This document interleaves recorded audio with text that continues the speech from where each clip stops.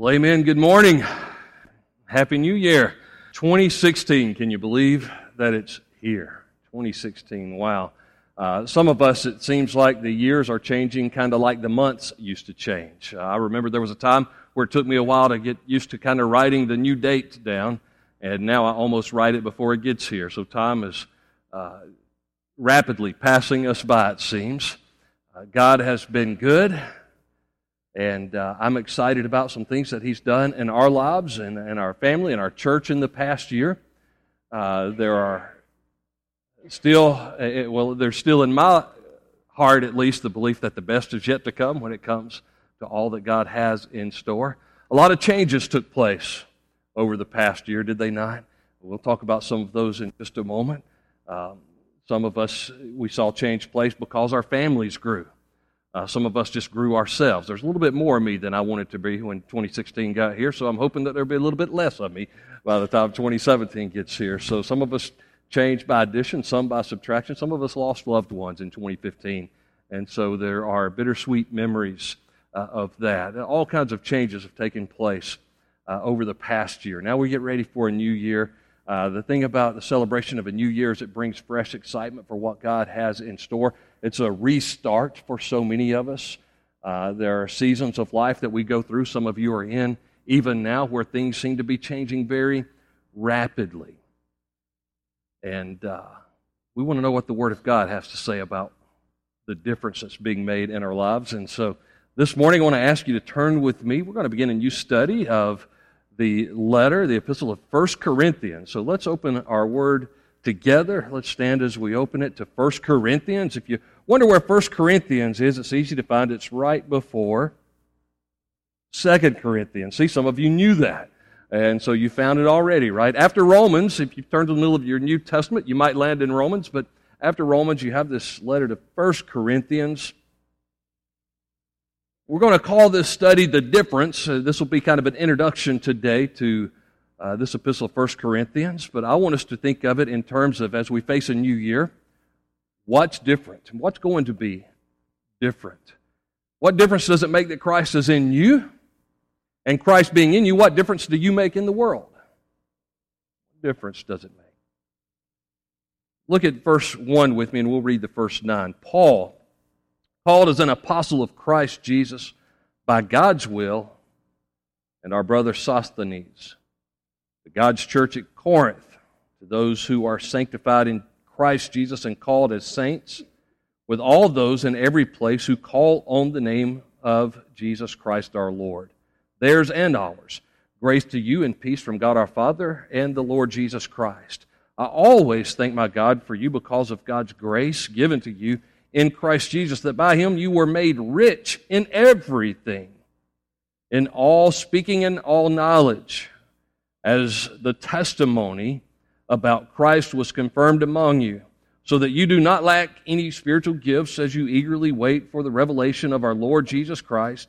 He will also confirm you to the end, blameless in the day of our Lord Jesus Christ. God is faithful. By Him you were called into fellowship with His Son, Jesus Christ, our Lord. Father, we thank You for this, just an exciting introduction to this letter that Paul gives. Even though in so many areas there's going to be confrontation with this letter, we realize that there are some theological facts that have been established that we can understand even today and get excited about because of the change You're making in our lives. Lord, as we embrace a new year, help us to have a new passion for You, a new passion for Your Word, a new passion for reaching our world with the love of Christ. We pray this in Jesus' name. Amen. You can be seated. Well, what changes took place? Well, top news events of 2015, and all of them reveal that the world is a different place. And most of them were not good news. Most of them were tragic stories. Here's what the news sources list as the top news stories. I didn't write all of them down, but I have several. The top news stories of 2015, of course, the Paris attacks. First at a satirical newspaper office at the beginning of the year, and then later, of course, the tragedy that took place on November the 13th, not only in the theater but in surrounding areas. All told, nearly 150 people in Paris lost their lives to these terrorist attacks. And if you've noticed, the leadership in France kind of has a new and different attitude than what it was a decade ago. Our world has changed, and there's been some wake-up calls to that. Controversial shootings were listed as one of the top news stories, or many of the news stories. The balance of respecting law enforcement, discerning where certain shootings were justified or not, public relations, all of those kind of combined to form one of the greatest overall news stories. The Charleston church shooting, it was one of the top stories, along with the other mass shootings from Chattanooga to San Bernardino to Oregon, just things that remind us, wow, we live in a different world today. Your children, your grandchildren are growing up in a different world. The world has continued to change, and we may not like most of the changes. The European refugee crisis, another reminder that our world is changing and it's a different place today. One of the biggest changes that I had to deal with was the Supreme Court ruling. The Supreme Court, we might say, changing even the definition of marriage. Our own president changing his opinion on what the definition of marriage should be from that which he stood on when he ran for president. I've got news for you. God didn't change his opinion. It wasn't God's opinion, it was truth. And God hasn't changed where he stood on that issue, but certainly our nation has changed in a major way when it comes to that whole idea of sexual identity. Bruce Jenner changed.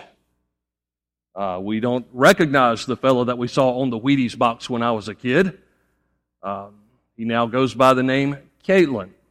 Still Bruce to me, just needs a lot of prayer, but goes by the name Caitlyn now. That was a lot of change. A lot of changes happened in the world in 2015.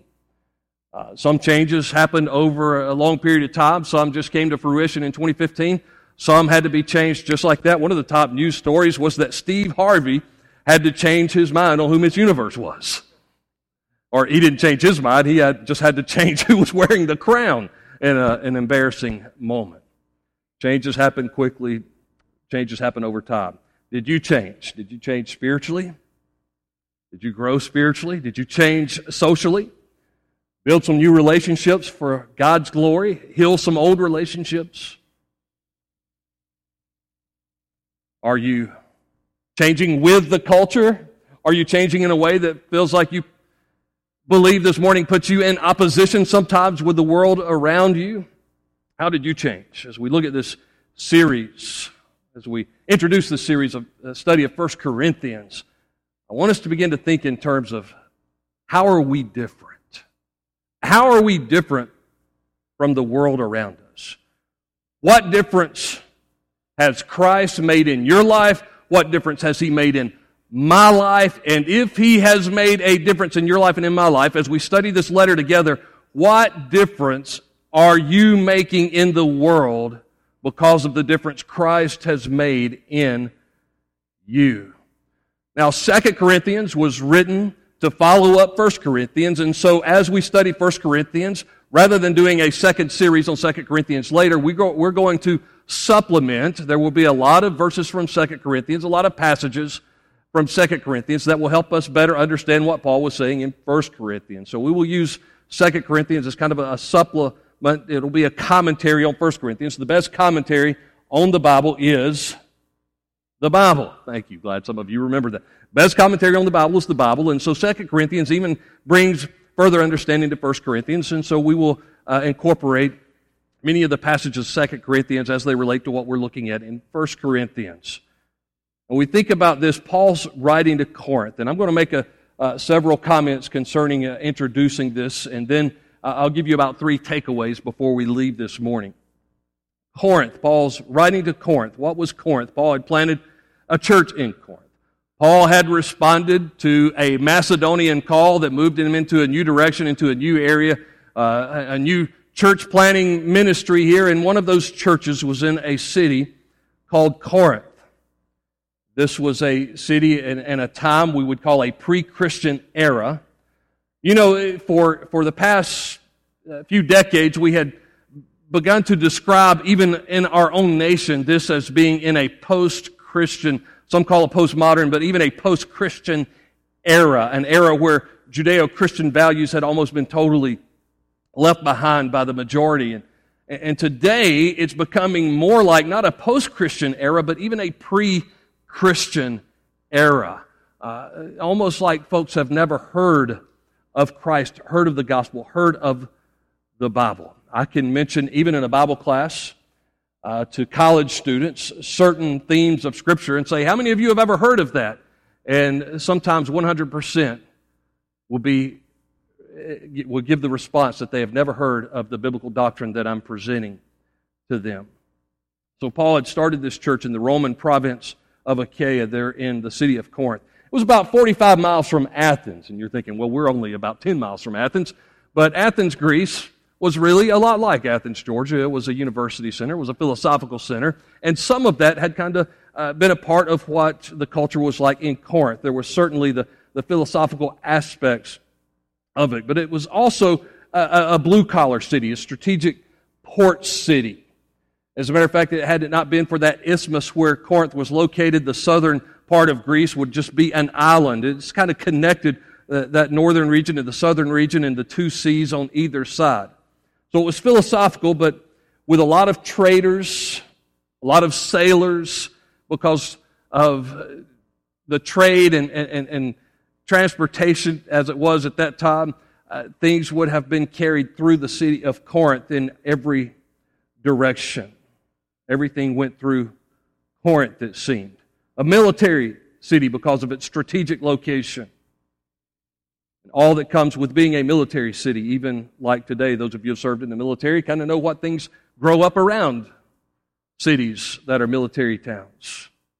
It was home to the temple of the goddess Aphrodite, the goddess of love.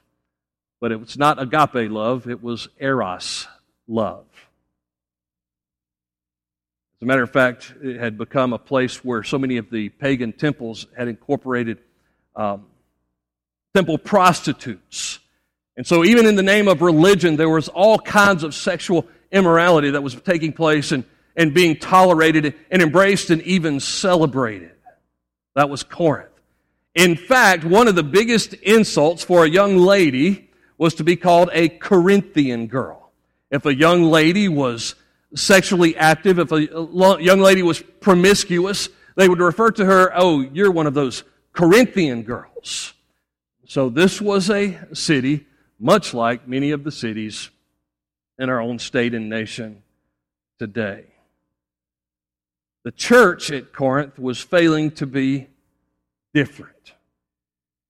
They had received the gospel, and in so many ways that gospel was being attacked by people who would pervert it from either side, but they were failing to be in so many ways different. So Paul is writing them to confront their differences. Pastor Keith Krell writes this. He says, imagine with me a church racked with divisions and factions.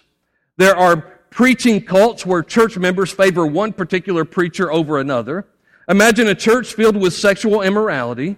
Some of the members are visiting prostitutes. One church member is having an affair with his stepmother. Sounds like the Jerry Springer show. Imagine a church where believers don't work out their problems. Instead, they sue each other in secular courts. Imagine a church where debates rage on topics like Christian liberty, men's and women's roles, prophecies, and speaking in tongues. And top it off, imagine a church where the Lord's Supper is abused and a significant number do not even believe in the bodily resurrection of Jesus Christ. That was Corinth. Corinth was failing to be different from the culture around them. They had embraced the gospel message, but they weren't experiencing the change in so many ways. My prayer for you during this study, this new year, 2016, as we get a new start, is that the right, I'll say that word again, the right difference will be seen in you. The right difference will be seen in me. That you will also, as a result of that, be making a difference in your world as a result. So how can we do that? How do we avoid falling into this trap? Can we learn from the warnings of the Apostle Paul? Can we be a little proactive this morning? Can we have a preemptive strike before we become known, before you would become known as a Christian who is no different from the secular culture, before I as a preacher would give in to some of the temptations to just go along to get along?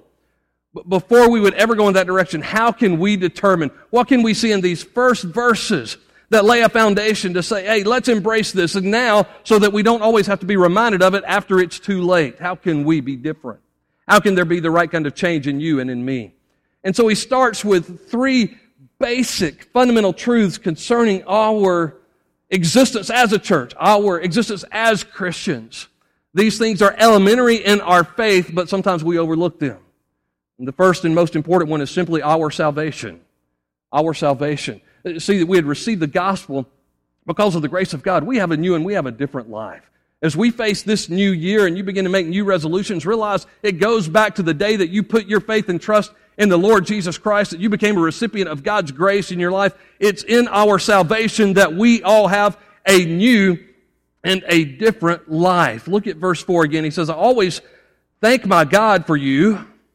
See, Paul, even when he has to do a lot of confronting, he always comes across somewhat diplomatic and winsome in his approach. If he gets right down to the point, that means they've really did something wrong sometimes. But he says, I want to let you know, I thank God for you. Why? Because of God's grace. God's grace given to you in Christ Jesus. So thank God for His work of grace in your life. Even in his greeting in verse 3, he says, grace to you and peace. Paul would often introduce himself that way. He would begin with grace.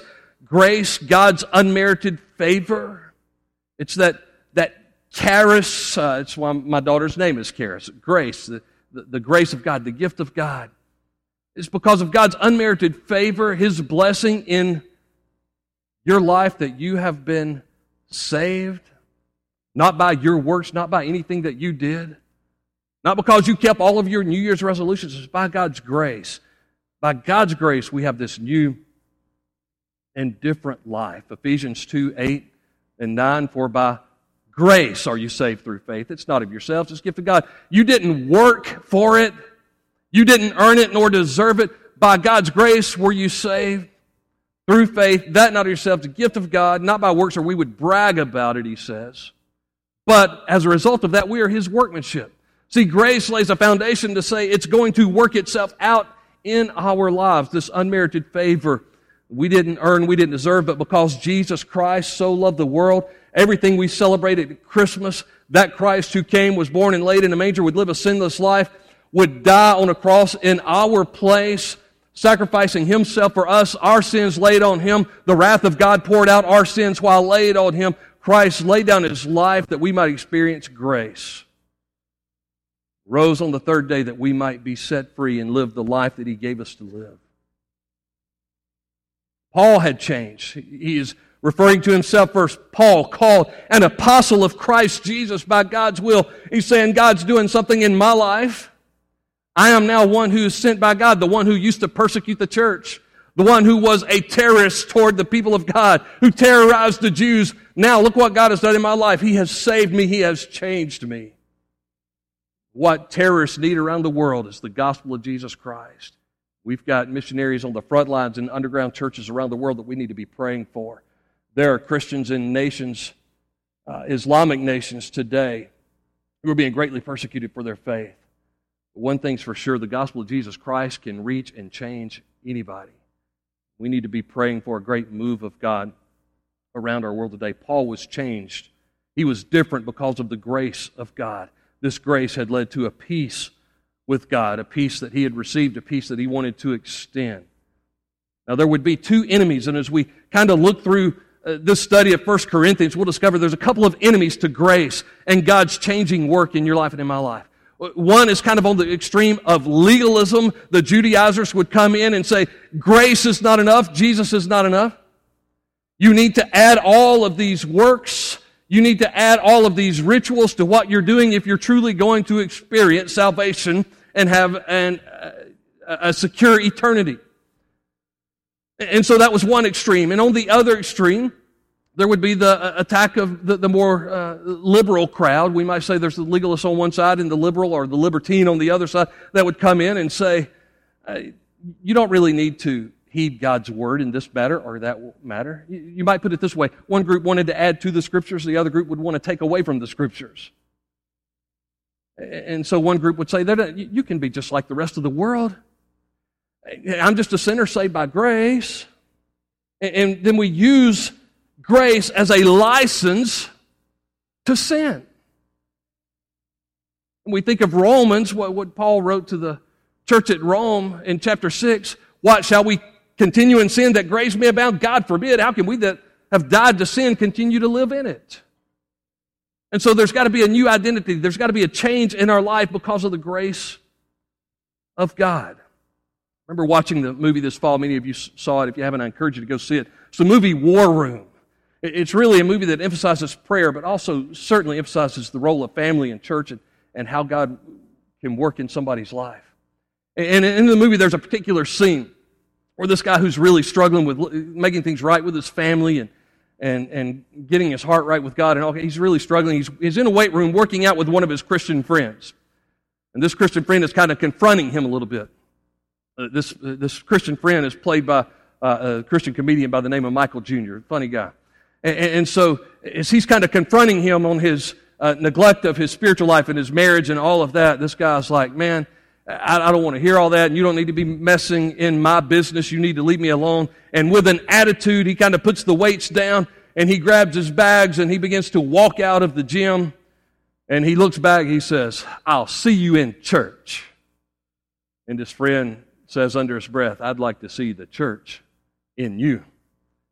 You know, sometimes we think, well, as long as I'm going to church, as long as I'm part of corporate worship, as long as I keep God happy and the preacher happy and everybody else, everything's A-okay. But is God doing a work of change in your life because of His grace, by His grace? Is that evident as you gather with family over the holidays? Especially those of you who might have family who's not active in a relationship with God, active in a local church somewhere. Were they able to see a difference in your life? Other social gatherings? When you go to work, do they say something's different about you? When you go back to school, do your school friends recognize, there's a difference in you? Well, I go to a Christian school. Because everybody's saved in a Christian school, right? Do they see a difference in you if you are? Do they see Christ at work in your life? Do you have a new and a different life? Christ in you, the hope of glory. That's our salvation. It's so basic to the change, but without Jesus, I've seen it worded this way before, no Jesus, no change, no change, no Jesus. If Jesus is in your life, changes begin to take place, and all of a sudden there are new loyalties. And so that moves us to our second takeaway from this passage this morning, and that's not just our salvation, but our service to God. We have new and different loyalties. If we've been changed by God's grace, we've encountered His grace, and we have a new life, then all of a sudden with that life comes new loyalties, new passions, those things where we want to get involved and serve and be used of God and make a difference in the world. And so we begin to read about that in verse 5, that by Him you were made rich in everything. In all speaking, now when He says rich in everything, He's not talking about you ate your collard greens and black-eyed peas on New Year's Day, and so you had all the cash and all the change that you needed for the year. Now, Philippians 4:19 says, my God shall supply all your needs according to His riches and glory, so don't worry, He'll take care of His people as they honor Him.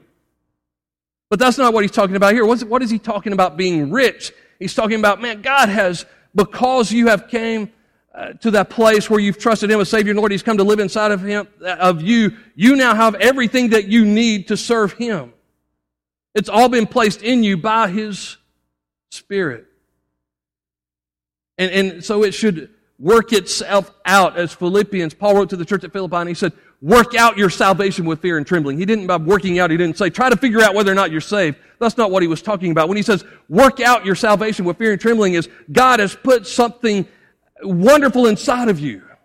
The grace of God, salvation. And he says, as a result of that, it's mining language. Begin to work that out, develop that out, discover the treasures that God has placed in you, and begin to serve Him and put those things into practice. You have been given gifts, he says, so that you do not lack, verse 7, spiritual gifts. And so we'll spend a lot of time looking at the spiritual gifts, especially in 1 Corinthians 12 and 14. As you eagerly wait for the revelation of our Lord Jesus Christ. We will also confirm you to the end.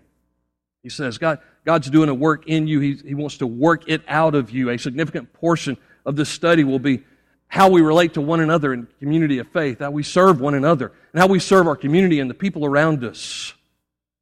How do we minister to those outside of the church? How do we discover and appropriately use our spiritual gifts? Do you know what your spiritual gift is? Do you know what your spiritual gifts are? If there are more than one, everybody has at least one, but do you know how God has gifted you and enabled you and how He can and desires to empower you to serve Him? Are you finding a joy and a contentment in life because you have found that thing which lights your fire and says, yes, that's what I want to do for God. And I can't help but do anything else. I want to do that for the glory of God. Using that gift. I read this week an article on millennials. I think someone here had shared that on Facebook. An article on millennials and how hard it was for millennials to keep jobs and why so many millennials get fired. So young people, you may want to read the article or listen to this a little bit. It's that they start off very young wanting benefits. They want a lot of benefits right out of college, right into the job. They want benefits. They want flexible hours. They want to be able, right out of school, to be able to do what they enjoy and set the framework for that.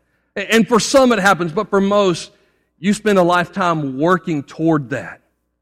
The more experience, the more education, the more knowledge, and the more maturity that you gain, the more opportunities you create, the more options that most of us eventually will have.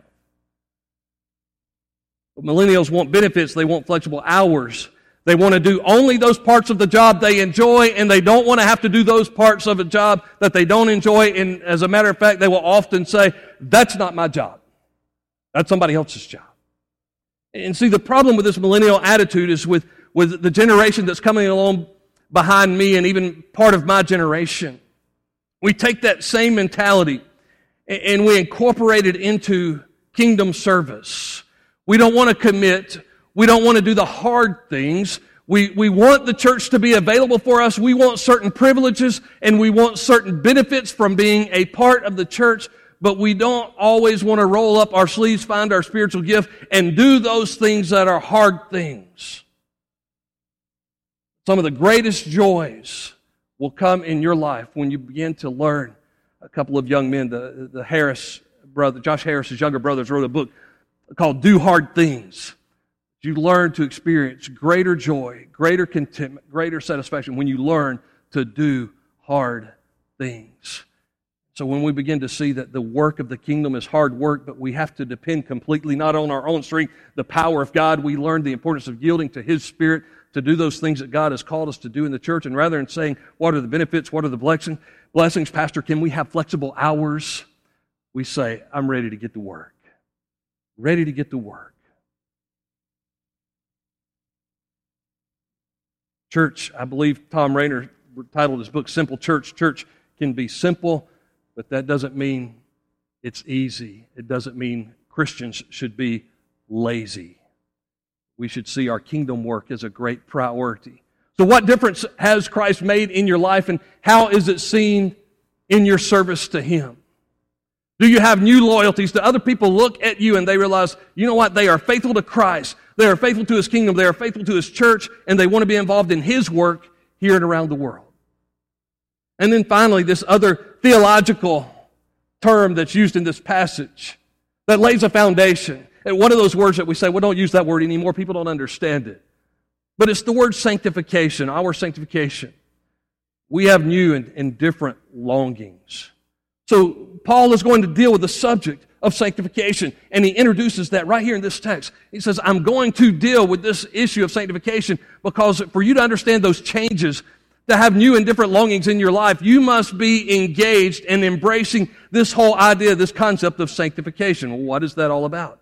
He says in verse 8, He will confirm you to the end, blameless in the day of our Lord Jesus Christ. How is that? God is faithful. By Him you were called into fellowship with His Son, Jesus Christ our Lord. So it's through a fellowship, through a koinonia, a personal relationship with Jesus Christ. As you grow in your relationship with Jesus Christ, from the inside out, God will be changing you. Remember that song you sang as a kid, those of you who are my age at least? From the inside out, God's working on me. From the inside out, I hope He likes what He sees. On the outside, I might not look so good. But you might be surprised if only you could see me from the inside out.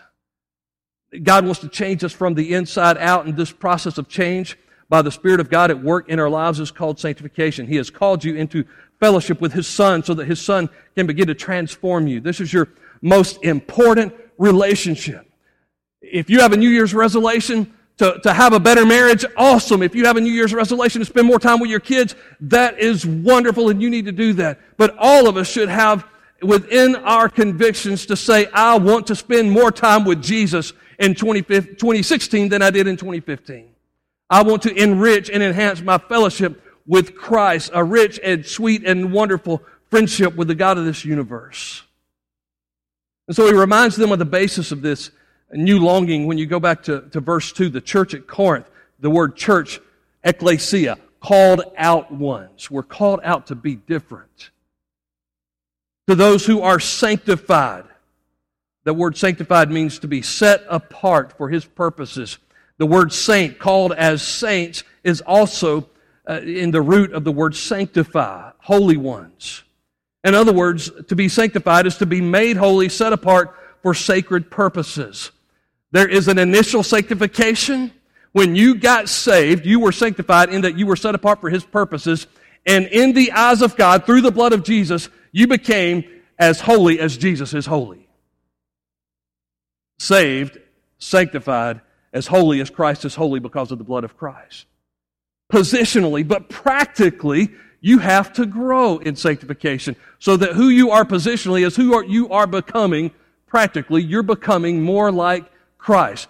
That's a process, sanctification. And finally, one day, praise God, there will be a final sanctification, which is glorification, when we have a new body and we're made just like Jesus. And that day we will be saved forever from even the presence of sin. Right now we are being saved from the power of sin. We have already been saved from the penalty of sin. So sanctified, set apart for His purposes, being made more like Christ, that you might be different and blameless in this world. So, Paul in 1 Corinthians is going to confront some behaviors. He's going to begin to take kind of that hammer and that chisel and chip away those things that don't look like Jesus. Those things that don't reflect His glory in the world. The whole question of carnal Christianity comes to mind. There are many who would say that, well, there's no such thing as a carnal Christian. That's an oxymoron. Those are contradictory terms. And they are contradictory terms. But Paul, writing to the church at Corinth, is confronting a group of people that he will tell later, you were all baptized by the Holy Spirit into the body of Christ. These are people who the Spirit of God has come to live inside of, and he says, you are making carnal decisions, you are making fleshly mistakes, and you are backsliding into sin. And there are some things that you need to change, things that need to be made right in your life. So yes, there's such thing as carnal Christianity. There's too many warnings against it in Scripture for it not to exist. Now, do I believe that a lot of people who are calling themselves carnal Christians are really lost? Absolutely. A lot of people, the problem is not that they need to get right with God, they need to get saved to start with. But we don't change without the conviction of the Holy Spirit. We don't change without confrontation of biblical truth. So Paul is going to establish that. Church, God loves you just the way you are. but He loves you way too much to leave you the way you are. God loves me just the way I am, but He loves me too much to leave me this way. Well, aren't we doing pretty good? Aren't we living for the Lord? Aren't we growing in grace? Absolutely. But tomorrow, I hope I'm more like Jesus than I was today. Today, I hope I'm more like Christ than I was yesterday. That's the process of sanctification. In Romans chapter 8 and verse 29, we are told as believers that we were predestined to be conformed to the image of His Son. His reason for saving you was to make you more like Jesus. The word Christian means Christ-like, Christ one. We're to look more like Jesus. We don't all have to have the same personality, and we don't all have to have the same spiritual gifts. We'll see that there's a wonderful thing called body life. And as different members, we all take on different aspects of the personality of the church and different aspects of the personality of Christ. But with our faith and our convictions, we're becoming more Christ-like every day. 14 years ago, we bought our first home after renting for a long period of time when we first got married. 14 years ago, we got our first home there in Comer. And it was after we bought the house and a few good rains had come along that we discovered that, wow, this house is built where there used to be a dumping ground. This house was built where people used to just kind of come down, before the road was paved, when it was a dirt road, people used to come and just kind of throw their trash out. And some of you have heard me complain about that and fuss about that, but every time we would get a good rain, there would be more Milk of Magnesia bottles, Jack Daniels bottles in the preacher's yard. Can you believe that? Medicine bottles from 1940-something. I mean, every time it would rain, new stuff would appear in our yard. You try to cover it up with grass seed, it wouldn't last long. Constantly, new things being revealed. As a matter of fact, when we first moved there, those revelations would take place, and we would say, man, there is trash everywhere. And you could fill up a pickup truck full of stuff that you were picking up out of the yard. Over time, it began to disappear a little bit. But today, every time we get a good rain, and we've had a few lately, every time we get a good rain today, there's still a few pieces of trash that will appear. A piece of a carpet remnant. I don't know if it's from Savannah Valley or not, Curtis, but little pieces of carpet from way back when. An old coat. I keep waiting to find that $100 bill left in a pocket somewhere. But stuff will wash up and we have to pick it up again.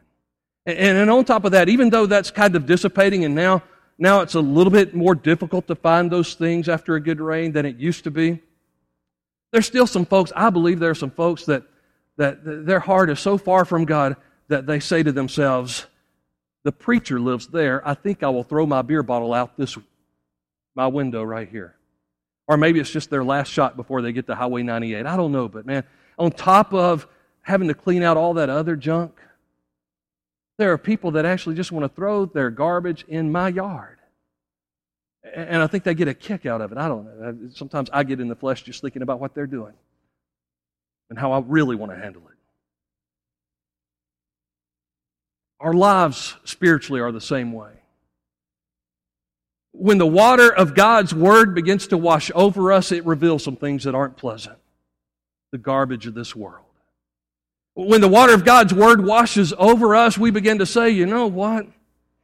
My life used to be a dumping ground, and there's still some old stuff that's got to be dealt with. And as we go through 1 Corinthians, be patient with this preacher as I deal with things in my life, but as I point out some things that are in your life. Some of you are so wonderful, you'll come and you'll shake my hand and you'll say, thank you, preacher, you stepped on my toes today. Others of you will probably dodge me and say, oh, me, I don't like his preaching. But if it's the Word of God that's washing over us, not the opinions of a pastor, if it's the Word of God that's washing over us, then we'll want to see the garbage and pick it up. And then when this world comes along, because we have to drive down the highways and byways of this world, when this world comes along and the devil himself wants to throw his beer bottles in your yard, when he wants to throw his trash in your heart, sanctification says you're going to recognize it when it happens. And you're going to say, that's not clean. That's not right. I've got to get that out. I've got to turn that TV show off. I've got to change the radio station. I've got to break this unholy habit in my life. there's got to be changes that take place. And I believe that every single one of us, because none of us, even the Apostle Paul, would say that I haven't arrived, but I press on toward the high call of God in Christ Jesus. If Paul had not arrived, I doubt that any of us have arrived. So that means every one of us will find areas as the water of God's Word washes over us and does a sanctifying work in us, that we all say, you know what, that's got to change. That has to change. And only by the grace of God, the Spirit of God, and the Word of God will it change. But I believe with all my heart, wonderful changes will take place when we yield to this process. That's the process of sanctification. Let me ask you, where do you stand as far as that foundation? Do you know that you've experienced salvation? Do you have a new life in Him? What about service? Have you found your place of service? Do you know that area of service in God's kingdom where you say, hey, it may be hard work, but I have been gifted and called and find great energy from God when I do this for His glory? Your place of service in the local church. And then, and finally, this process of sanctification, which every one of you who have already named the name of Christ as Savior and Lord are in this process. In that process, are you willing to surrender yourself to the Lordship of Christ, to the Word of God, and say, God, as you point out things in my life that need to change, I am willing, I am open for you to make those changes in me. Where are you at when it comes to that foundation? Will you bow your heads with me this morning?